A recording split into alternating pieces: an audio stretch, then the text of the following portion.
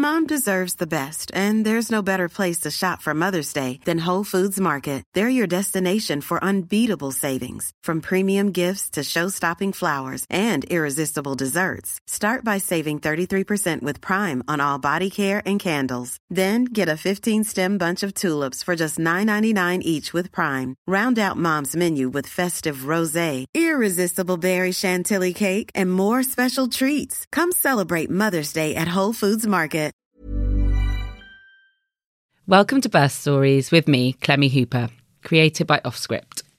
Just to warn you, this episode contains discussions about stillbirth.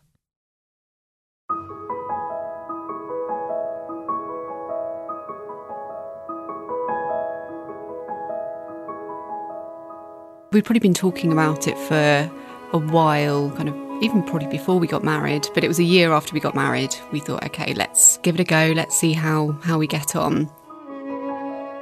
Started trying, I guess, the beginning of that year, and we fell pregnant actually about 4 months later. I actually had an ectopic pregnancy, rushed into hospital and had emergency surgery and lost one of my fallopian tubes. And then we conceived again, I think it was about another 4 months later.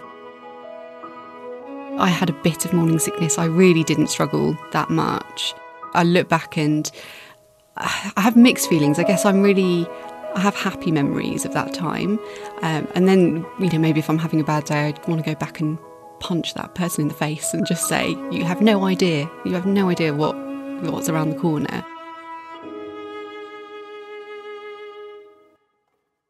I'm Clemmy Hooper, and welcome to Birth Stories, a podcast where I talk to amazing women about the fascinating and unique ways they had their babies.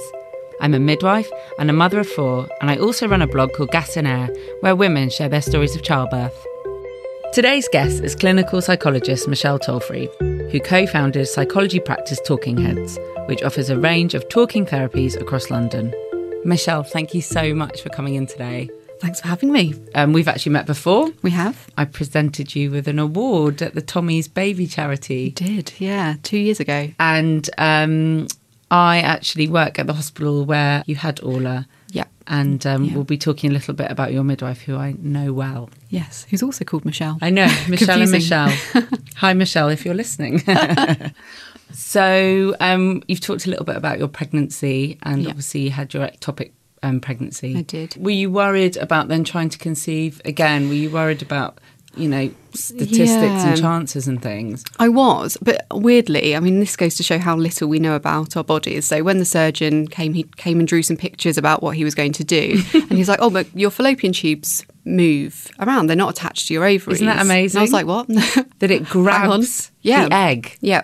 I know. So, I think that is the most weird and magical thing. It really blew my mind. Because I guess I was assuming that, okay, well then my fertility is down to 50%. But actually that's not true, because you can, if you've still got both ovaries, you could still ovulate from either side. And so it was definitely on my mind, but I was kind of less worried than maybe I had been when I first realised that I'd probably lose a tube. And you had a really straightforward pregnancy, it sounds. Yeah, it was everything that I guess I hoped pregnancy would be. Doing lots of preparation. I did a hypnobirthing course. I did the NCT course as well. I went to so much pregnancy yoga. It was like my addiction. And I was still working actually up until I went into hospital to have Orla. So I was one of those annoying people that was just, getting on with life and really enjoying it and getting quite excited for birth, actually, which... Yeah, obviously it didn't go how I thought it was going to, but I'm glad that I was able to, not be too caught up in the worry of what might happen. Obviously, I look back and I could see sort of how, I was big and I was bloated towards the end, but I just really enjoyed the whole process. When did you start to suspect, or you said before that you had a feeling that something wasn't quite right? Are you all right to talk about that? I think it was the weekend that I ended up going into hospital.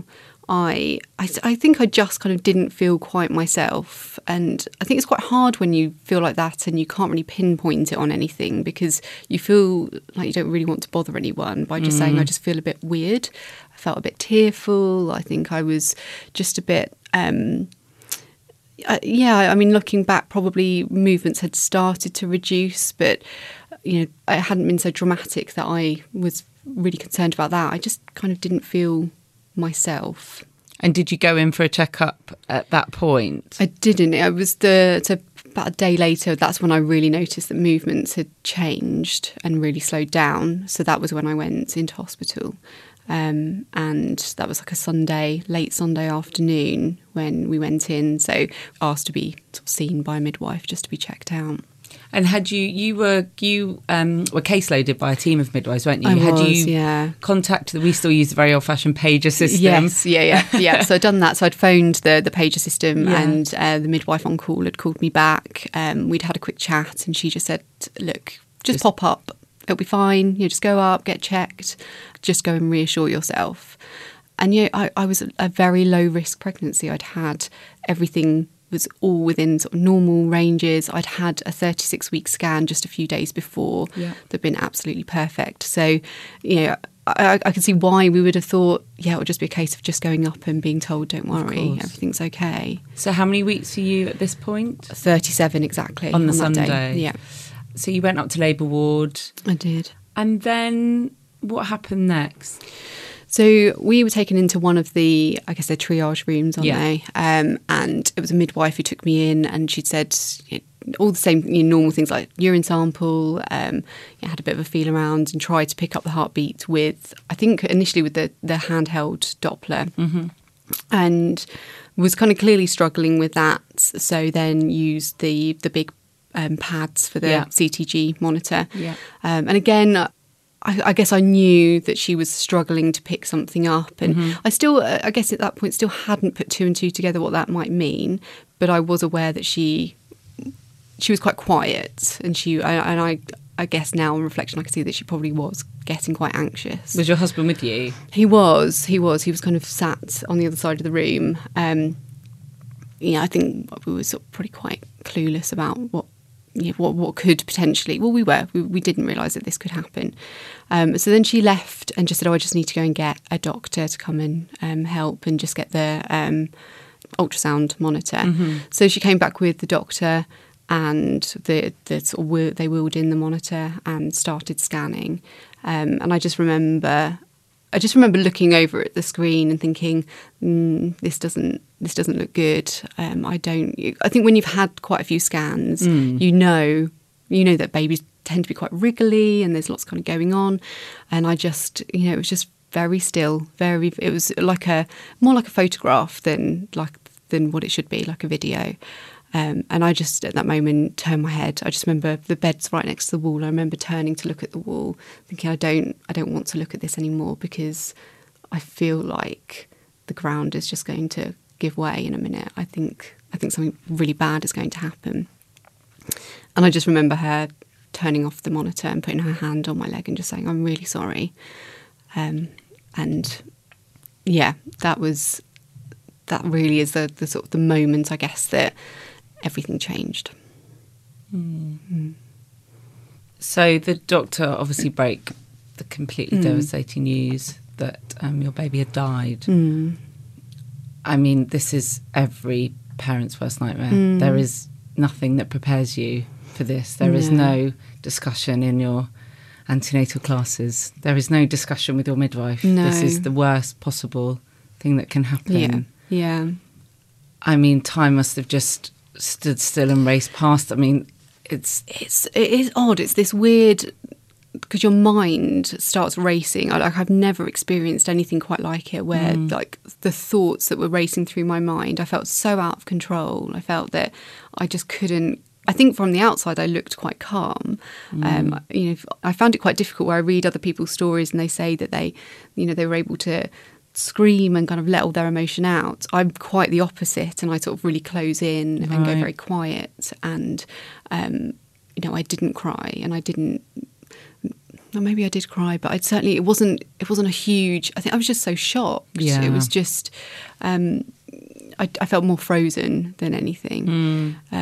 But yeah, thoughts racing, and it's this weird, like the world is kind of moving around you, and you're suspended in this weird parallel universe that you didn't expect to be in. What conversations then did the doctor, obstetrician and midwife then have with you about what would happen next and your options? It's an odd one because I felt like suddenly there were lots of people in the room. Really? And there was lots of talk of go home, pack a bag, come back, we're going to start induction this That evening. day, Yeah. right. And it's interesting now because, so now having spoken to lots of other people who've actually been left for a few days before starting induction, I didn't feel that was given to me as an option. I felt like it was, right, that's it, we've got to get this baby out. And do you know why? No, I don't. Because then I think, maybe there was a medical reason that they wanted that. But maybe not. I don't know. It was kind of an odd. But I do remember saying, "What do you mean? I've got to give birth?" I suppose I genuinely thought, surely you're just going to put me to sleep. Yeah. Take this baby away. Please don't make me do this. This is not what I signed up for. This is not what I expected. And how on earth can you expect me to go through what I imagine is going to be a very physical, tough experience to, at the end of it, not take a baby home? Like, how can you expect me to do this? I think then there was a lot of talk of it will be better for you in the longer term if you want to go on to have more children. You know, the cesareans carry risks. Of course. And you know, I do understand all of that, but this was all being told to me within the space of half an hour of me being told that my baby had just died. So I was like, I don't give a shit really what the long term thing is. All I can think about is in this moment, I don't think I can do what you're asking me to do. But it felt a little bit like that wasn't an option. So I did kind of go off with I suppose almost a little bit with my tail between my legs of, I feel like I don't have any choice here. Really? I don't know whether if I'd pushed back it would have been different. And actually, you know, looking back, I'm glad that things went the way they did. Mm-hmm. But obviously in that moment, you're just so powerless. You're so powerless and so vulnerable. Yeah. So did you go home? I mean, presume you'd probably already packed your hospital bag. I mean, I hadn't. Oh, I hadn't. I think the sad thing is, and I look back and I feel this is quite a sad and poignant memory, is that was the day that I'd kind of felt able to wash all the baby's clothes and start getting ready. So we went home and there's all of these clothes like laid out on the clothes dryer. And I just, you know, they were said, oh, you know, bring an outfit for your baby. Oh. And you just think, well, which one do you choose? Because this is, you know, they're only going to need one. And yeah, picking something and it's still damp because I've just washed it. And yeah, that was a very tough evening. It was, again, nothing how I imagined packing my hospital bag to be. It was a case of just rushing around, getting some clothes for me, some clothes for Andy, an outfit for the baby, and then just heading in. So did you come back on the Monday? No, I came back Sunday night. You came back that same night? Yeah, so they started the induction at it's probably about 11 p.m. or something by the time they gave me the pessary. Yeah. So they gave you a pessary. Were you offered pain relief straight away? I mean, no, it wasn't so bad that I felt that I needed anything. But I think there was a discussion of whatever you want, you can have. But at that time, I didn't feel like I needed anything. And then did anything happen overnight or did you manage to sleep? I mean, were you given your own room? You had your own single room, of course. So we had our own room. And I mean, it was very broken sleep. It wasn't proper sleep. And I think the pessary did start working. I did start contracting, but it was very slow and steady. It wasn't full-blown labour. It was just the sort of rumblings of it starting. But the lack of sleep was much more about, oh my God, what's happened? Yeah. So that was a Sunday night. And then my midwife arrived on Monday morning. So she'd basically, when all this had happened, I then phoned back my midwife team. I spoke to the midwife on call, who wasn't my midwife, who was just so lovely. And then she immediately called my midwife, who then immediately called me back. Oh, on her day off. And just said, I will be there tomorrow. Well, that makes me tearful. yeah, she was like, I'll be there. How did that make you feel, knowing she would come in? It was just knowing that someone who knew me was just going to be there, to make you feel safe. Yeah. I don't know how other people get through this without a Michelle. I know. So Monday comes, obviously you've had hardly any sleep, and you've still got to get into proper labour. So the way the pessary works, as you now know, it's to soften your cervix to get you favourable. I hate using that word in midwifery terms. So then did they try and break your waters? They didn't actually. I think I was progressing, so they kind of left me to keep progressing. And oh gosh, it was a long day. I think it just kind of was getting more and more intense through the day. The pessary did work quite well, but I think it was late afternoon and I was like, actually, I'm really tired now. And I'd been trying so hard to use all the hypnobirthing things, but actually because so much of it is about getting into the zone and using certain, I guess, affirmations and things, they felt so beyond what my experience was that I couldn't do it. I couldn't calm my mind. I couldn't, those affirmations of I'll soon meet my baby had take on a different meaning when it's like I'm going to meet my baby and my baby's going to be dead. And so I think it was late afternoon. I then asked for what do you get injected in your bum? Pethidine or diamorphine? I think it was pethidine. I think I had that. I think then I had the drip to get the contractions going a bit more. Syntocinon. Yeah. So I had that. And when I had that, then I'm like, right, that's it. I want all the drugs. Yeah. So then I had the amazing diamorphine where you can self-administer. Yeah. Which that was pretty awesome. Really? My pupils were like pinpricks. Were you high as a kite? The hospital food was the best food I'd ever eaten in that moment. I was like, Andy, you've got to try this stuff. It's great. And he was just thinking, what on earth has happened? Some weird that you could have felt some euphoria and happiness in such a traumatic time. There's definitely moments in that where there was kind of laughter and smiling and it was this weird kind of bubble that we were in that room. Yeah. I went into that room on Sunday evening and I didn't leave until Tuesday morning. And I think there are moments of kind of lightness within that day. But it was by that point I was like, give me all the drugs. And at any point in your labour, did you ask your midwife or did you talk to her about what Orla might look like and what to expect? Yeah. Because that's something, whenever I look after women who have had a loss, I really try to encourage, because sometimes I think, and this is a very natural thing, as a human, you think the worst and you think horror. Yeah. And actually, babies are so beautiful and perfect. And I know some parents don't want to see their babies because they're so fearful of how they may look. And actually, the reality is that they just look like babies. Yeah. We did. I suppose there's a lot of time when you're having an induced labour. There's a lot of time, isn't there, sort of waiting and sitting around. So we'd been given, Michelle came in and gave us all the leaflets from SANDS.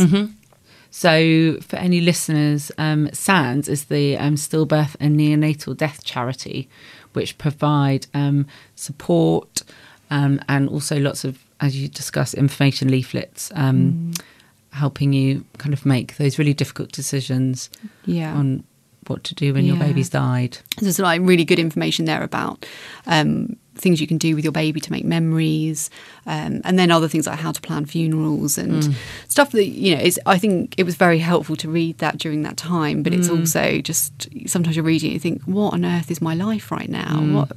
What am I doing? But because I guess because I knew Michelle and I trusted her, I could say, look, I am really scared about, of course, seeing my baby. What happens if I don't like them? What happens if I don't love them? Like how am I going to feel any connection to this baby when I don't? I'm scared of seeing them. I'm very scared. I think I was just so scared to touch my bump after I found out that she died, because it's a very horrible, I guess, sensation where, when you're full term, you're big and it's kind of, your baby's kind of very there.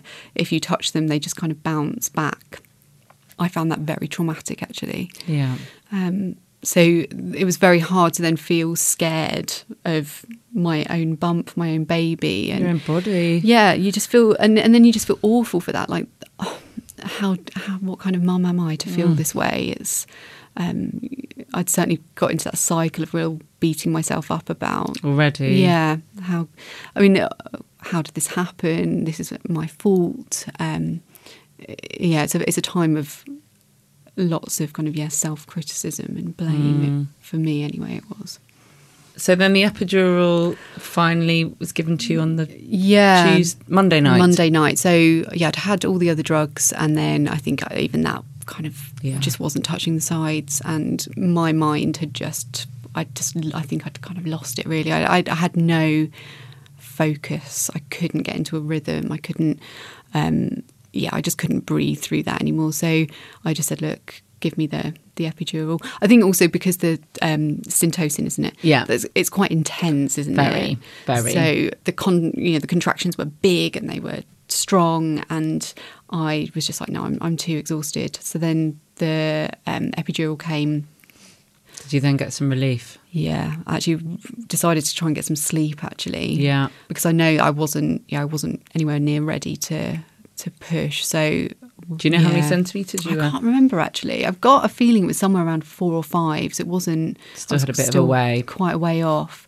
So I tried to have a sleep. I think Andy had a bit of a sleep on the floor. Michelle went off to have a sleep, and because they'd been through the day, other midwives had joined and gone, so some from the great team. Relief each other. Yeah, but they were all really kind. They were all really kind. I was never left on my own. There was always someone kind of there. So we tried to get a bit of sleep. And then before I tried to get some sleep, they broke my waters as well. Right. After I'd had the epidural, which was, that was quite the shock. There was so much. Was so much. And I think even the midwife because I think Michelle was sleeping at that time, even the midwife who did it was like that. Yeah, there's a lot of water there. And there was meconium in the water, which they said that may have been after she died. That's quite common. But maybe it was there before. Maybe she'd been distressed, and that had been. I guess we'll never know. How did that make you feel? It's always just quite hard to think about. Gosh, was she in distress in those last few hours? And I think it's a very painful thing to have to live with as a mum. Yeah, but I think by that point, in that moment, I was just like, oh, I'm so tired. This is just so awful. Can someone just put me to sleep? So yeah, you water's just want broken. everything over. You do. It's a weird thing. You do and you don't, because it's like while I'm in labour and this is happening, I can pretend that this is not real. I can pretend that actually maybe she's going to come out. Or at that point, I didn't know whether she was a she, but that this is all just going to be a big dream. So it was a real, I want this over, but I don't, because I don't really know what's on the other side of this moment. So obviously you get fully dilated and you start pushing. Yeah, I remember this well. The midwife was with me. He's like, you can start if you want. I was like, no, I'm not starting until Michelle's back. And she's like, but it might take a little while. And I was like, no, I'm not starting until she's here. I was like, because I think I was just so scared that it might happen quickly and then she wouldn't be there. And I really wanted her there. Oh. And then obviously when Michelle did come back, it took a long time. Do you remember how long you were pushing for? So I've got a feeling that I might have started pushing around 4 or 5 a.m. and she wasn't born until about 7:30. Right. I found that really quite brutal. I thought felt long. And maybe it wasn't even that long, but it may well have been. Yeah, it felt hard. And I think Michelle was saying this actually. When a baby is alive, they're working with you. You're doing this together. When your baby's died, you have to do all the work. Yeah. They're not helping you out at all because they can't. And I think there was a point where I think we were just thinking, is this going to happen? Are we going to need any kind of help or intervention?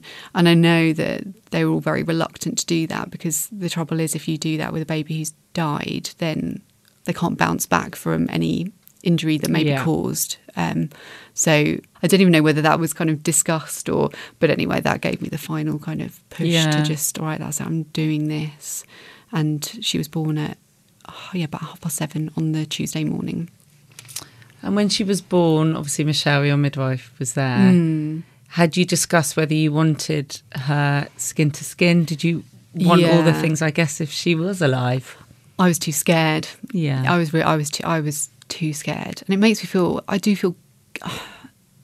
feel guilty for that, but then I also feel, and I don't at the same time, because I have developed a deep compassion for the person I was in that moment, who was actually someone very vulnerable. Of course. So I just said, can you take the baby away and kind of maybe wrap them up or something, because I don't feel ready to see them straight away.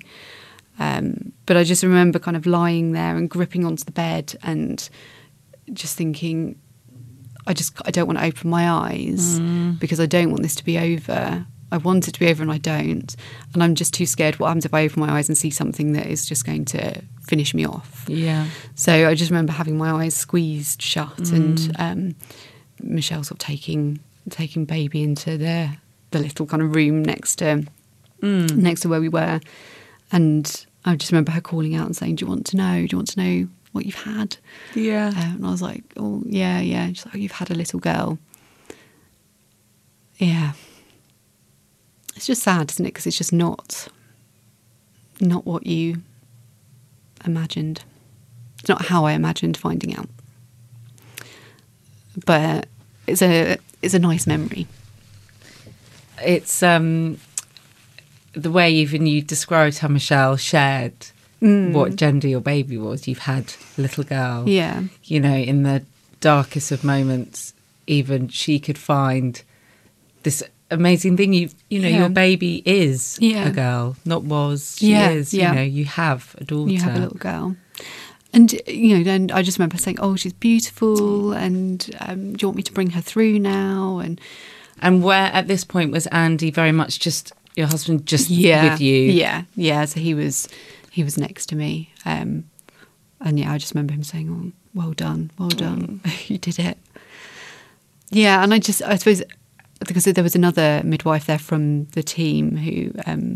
I don't know whether she'd done it at that point or afterwards, or taking hand and footprints. And but I remember her being brought through to me wrapped up in loads of towels, and with just her face showing. Yeah, just her face showing, and I think her little hands were sort of poking out. What did she look like? She just looked really peaceful, and she just looked like she was sleeping. She was covered in loads of vernix. Oh, was she? Oh, she had so much. Like, she was very, very kind of covered. So vernix is that creamy, supposed to be the world's best moisturiser that baby's skin is covered in utero. So it keeps, because they live in water, keeps their skin not from being dry. Yeah. And especially babies that are a little bit early, you'd expect them to be covered in, it's very sticky and white. Yes, it was very thick. Did you hold her at that point? Yeah. So then I had her, and I think I had the injection to deliver the placenta, and all of that sort of was, I felt like that a lot of that was kind of going on around me, and I couldn't move that much because I'd had the epidural, so I'd had a catheter, and but yeah, I just remember sitting up in bed and being able to hold her. And did you talk to her? Yeah, there was just lots of I suppose just lots of looking and stroking and cuddling, and Andy had a hold. But I think the thing that I'm really grateful for Michelle as well is that she really encouraged me to open up all the towels and just look at all of her and to take photos of all of her. Are you really glad you did that? So glad. They're not photos that I share with anyone. No. They're really personal. Of course. But there's something so...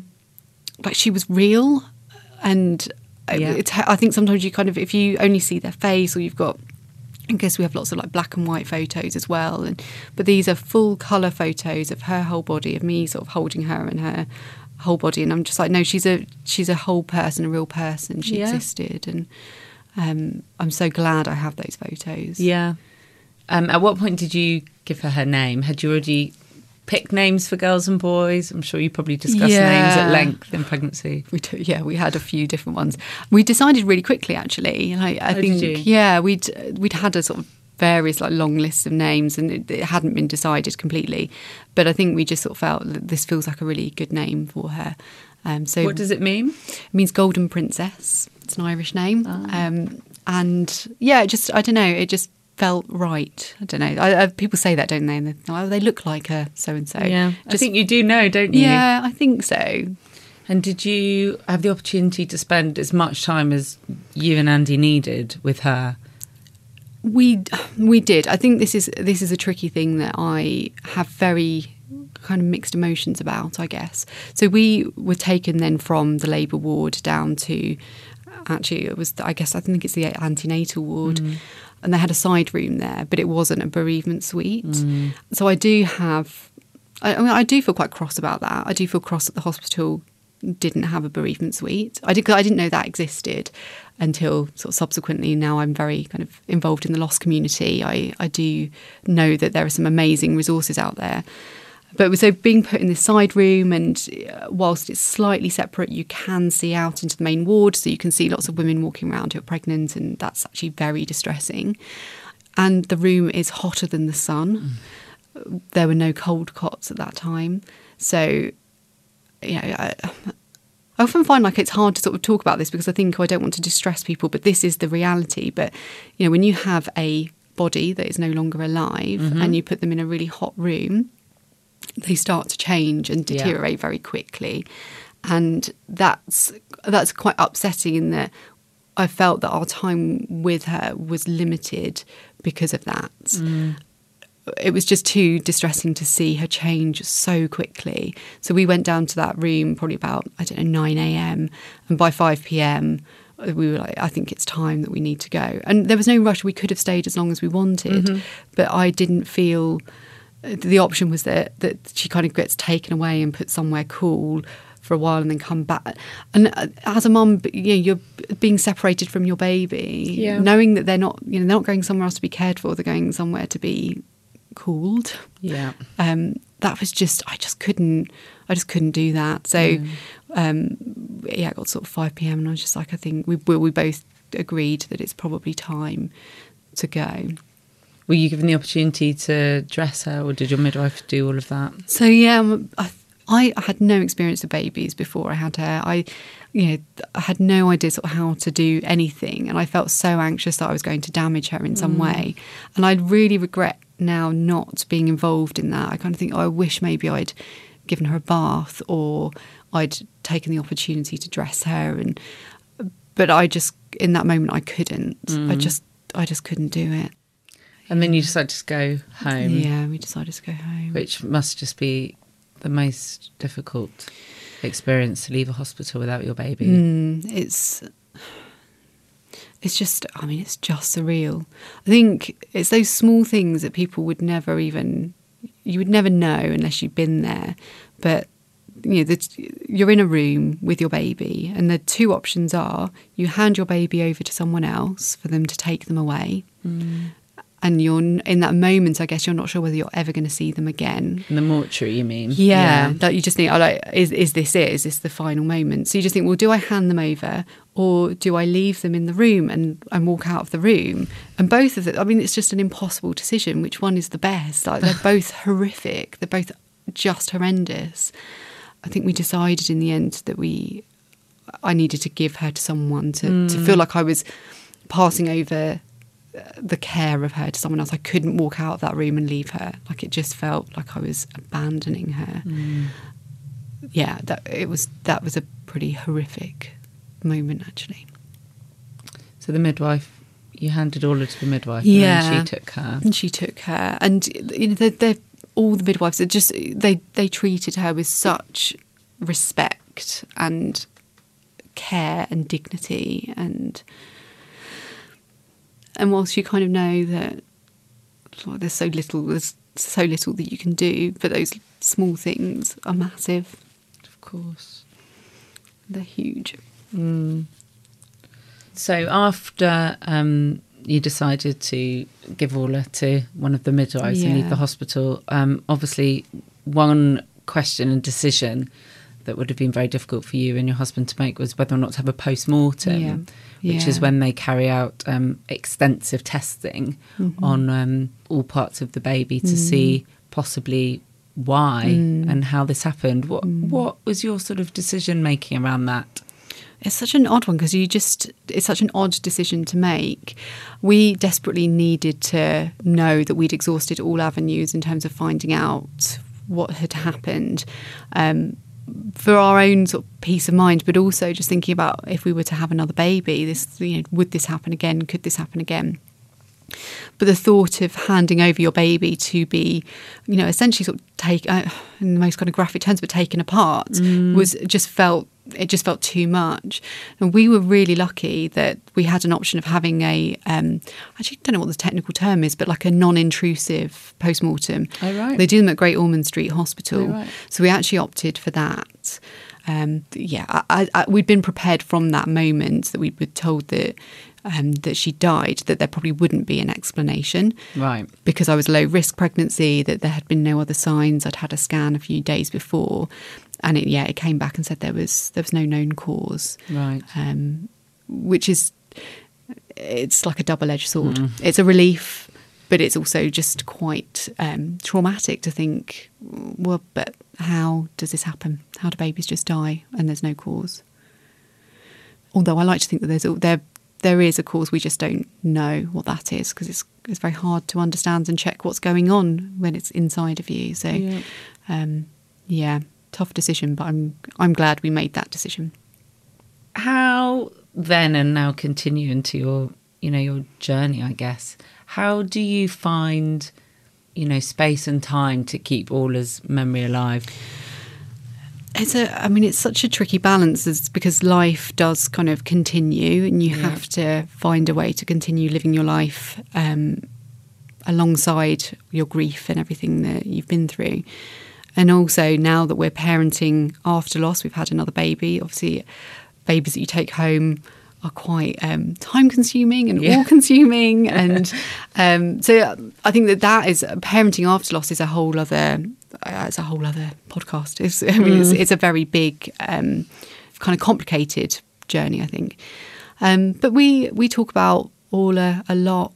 She has, her photos are up around the house. Things like her handprints and footprints are. One thing I do every single day without fail is I write her name in the steam of the shower every day. Every single day. And it just feels like it's that just one moment in that, even if I don't have lots of thoughts about her through the rest of the day, there's one moment in every day that I connect with her. And that feels just important to me. And I over time, I've learned I don't beat myself up for not doing lots of stuff, but she's always there. She's part of me. So she gets weaved in at different times. And now our other daughter knows her name and will say her name and go up to her photo and stroke and go, Orla, which is really nice.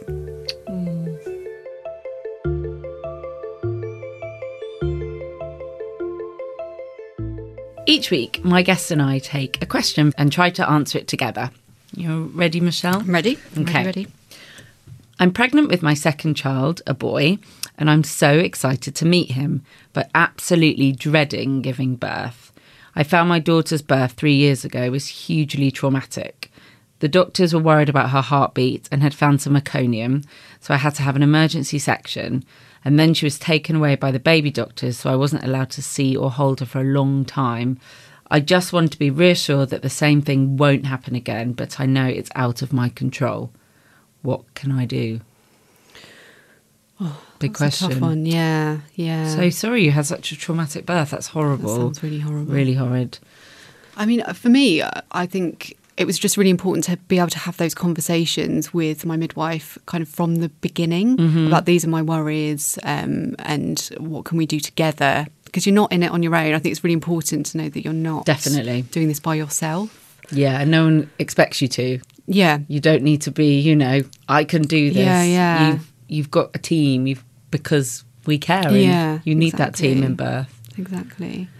One of the things actually I found really helpful in preparing for birth after obviously having a very difficult time was going to visit the labour ward again. Did you go back? Yeah, because I just thought I don't want the first time for me to go back to be either when I'm having the baby, or if I'm anxious and I'm going for a check, I don't know whether I'm going to be very traumatized by this. So it's really important for me to prepare and have visits and kind of desensitize myself to that environment again. That's a really good idea. And was that something you just arranged through the hospital? I just did it with my midwife. Yeah. I mean, I guess I was lucky that I had a case-loading midwife. Yeah. But I did that through her. I always advise women who've had any traumatic birth to make sure they have like a proper debrief. Any hospital offers it. You just can contact PALS or your midwife if you're still in contact with them, and then they can pull your notes and you can actually sit down with a midwife or an obstetrician and go through your notes and actually see what happened, and also understanding why. I think when something quite traumatic like this birth she's described happens, sometimes time can be very blurred in your memory, and actually when it's written out in our notes, because they're so detailed, I think sometimes that can be quite helpful. That sounds really good. Yeah. I would say, especially if you've done the things that Michelle and I recommended, really writing out a detailed kind of, well, I call them birth preferences. Yeah. Things like, if my baby for whatever reason needs to be taken away from me to have additional support with breathing, please communicate that with me. Yeah. I think a lot of the time it's down to communication. When women aren't explained and told what's happening at the time by any health professional in the room, it's really scary. So scary for you. Yeah, definitely. I think also, I guess it's important to flag up about kind of perinatal mental health services. You might be able to offer some support in relation to seeing if there is kind of any sort of trauma there, and do you need some psychological support to work through that, and just what kind of strategies might be helpful in terms of managing anxiety. Because whilst I wasn't so anxious necessarily for birth, I was very anxious about everything else. So it's really important that I did some work around managing my anxiety as much as I could, whilst also acknowledging that it's going to be there. I mean, there are people who can support you around kind of your sort of mental health and well-being in pregnancy. Thanks, Michelle. It's really interesting to have your input. And thank you so much to our listener for writing in. If you have a question you'd like me on the podcast to try and answer, please email birthstoriespodcast@gmail.com. Michelle, thank you so much for coming in. Thanks for having me. And telling us about your birth and sharing your story about Orla. How can people find out more about you? I mean, there's probably the easiest way is through my blog and my Instagram, which is From the Other Chair. And then kind of work-wise, my company's called Talking Heads. We do have an Instagram page, but actually it's probably easier just to look up our website, which is talkingheads.org.uk. And that's just got some information on there about mental health and different types of therapies, and where to access help if you were looking for it. Thank you for listening to Birth Stories with me, Clemmy Hooper. Remember to subscribe on your favourite podcast app so that you can listen as soon as the podcast comes out each week. And please rate it and leave a review if you have time. You can find more birth stories on my blog, Gas and Air, and you can find me on Instagram at Mother of Daughters. Birth Stories was produced by Hannah Varrell and created by Offscript.